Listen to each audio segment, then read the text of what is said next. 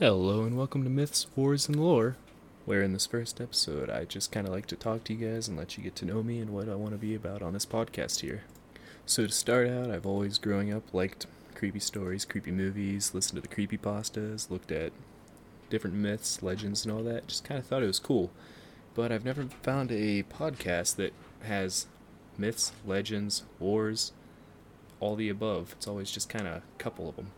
So, to start after this episode, I'd like to talk about some Japanese myths, kind of go through some of those in their culture, go through some American, obviously, because that's where I'm from, English, just German, all of them.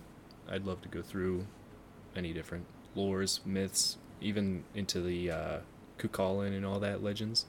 I have friends too that, listen to podcasts and listen to different creepy things, and I've talked to them and be like, hey, Irish folklore, Irish legends. Have you ever heard of Cuchulainn? Stuff like that. And I'm surprised when they say, "Oh no." So that's also like it's just one of the reasons I'd like to talk about one of those. Get into some legends. Get into some maybe even do some creepy pastas in the future.